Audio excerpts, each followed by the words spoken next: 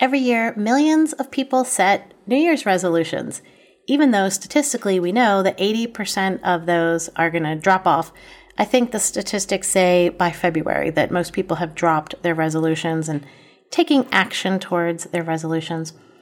And rather than picking something that you already know you've struggled with, right, that you haven't figured out the right mechanism to make that work for you, instead, utilize vibrational coherence as your life navigation tool. I have been doing this for a solid year now. What an amazing breath of fresh air. It completely changes how I live my life. Now, if you think about the comparison of someone piloting a vehicle, right? A plane, a car, whatever, they have all these navigational instruments. And when you know how to use the instruments, the whole process goes much more smoothly, more the way you intended it to do when you got into the vehicle. And for us as human beings, our vibrational coherence or vibrational harmony is our primary navigation tool. We can feel it. What I found is the more that you use this as your navigational tool, the more you realize, wow, I really can feel this. This is very clear and very straightforward. And it saves you from going down these paths for long periods of time that just don't serve you, that aren't a good fit, that don't feel good.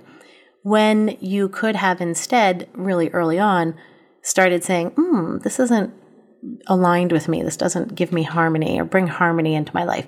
And that's the primary way you use vibrational coherence as your life navigation tool. You look at any choice or decision you're going to make and say, well, does this get me into or closer to my own vibrational coherence? And we can feel that. And what we're not doing when we do this is we're not letting other people, outside situations, ideas, opinions, manipulate our choices for ourselves. We're making them based on our own well-being, right? And this is not selfish. It's so funny to see people, initially react like, well, you're just thinking of yourself. Yes. And I suggest that you do the same, because when we prioritize ourselves and empower ourselves to bring our very best self out into the world, it has a ripple effect. We touch and influence so many people and so many lives from that empowered place. And if you think about your focus, your energy, your attention, your life force, and how much of it has been squandered, and you look back and think, oh man, I wish I hadn't done that or spent so much time going down that path. And conversely, when you make this choice early on to better focus your life force, your energy, your attention, you bring so much good into the world for yourself and for all the people whose lives you touch in any way and all the things you do in life. And I think it's easier to understand with an example. And I can give you 3 from yesterday.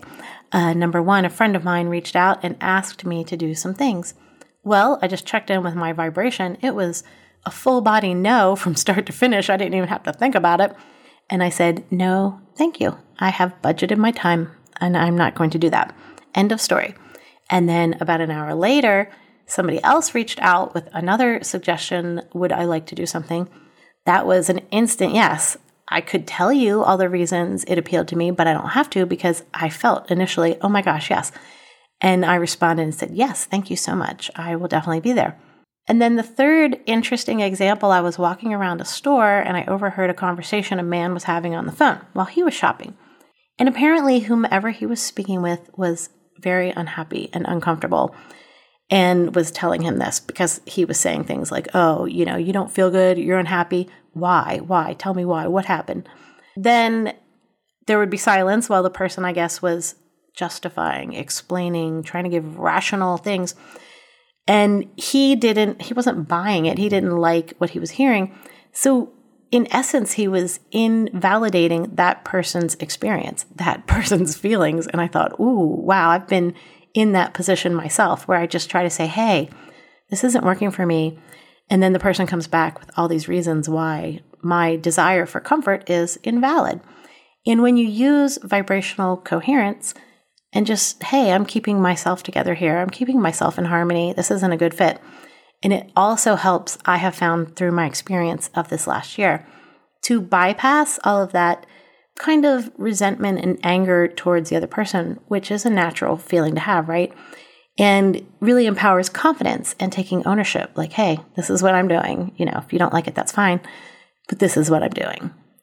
And I thought it was really important to share this around the new year because I have been doing it for a whole year and the change has just been magnificent. And I say breath of fresh air because that's exactly what it feels like. And I can't even really wrap my head around how I used to navigate life and why, because this is just so wonderful. It has empowered me in so many ways.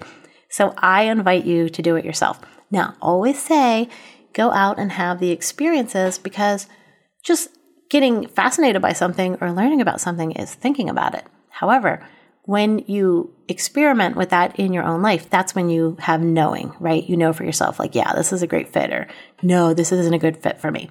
So go out and put that into practice in your life and absolutely have the best year ever. I'll talk to you soon.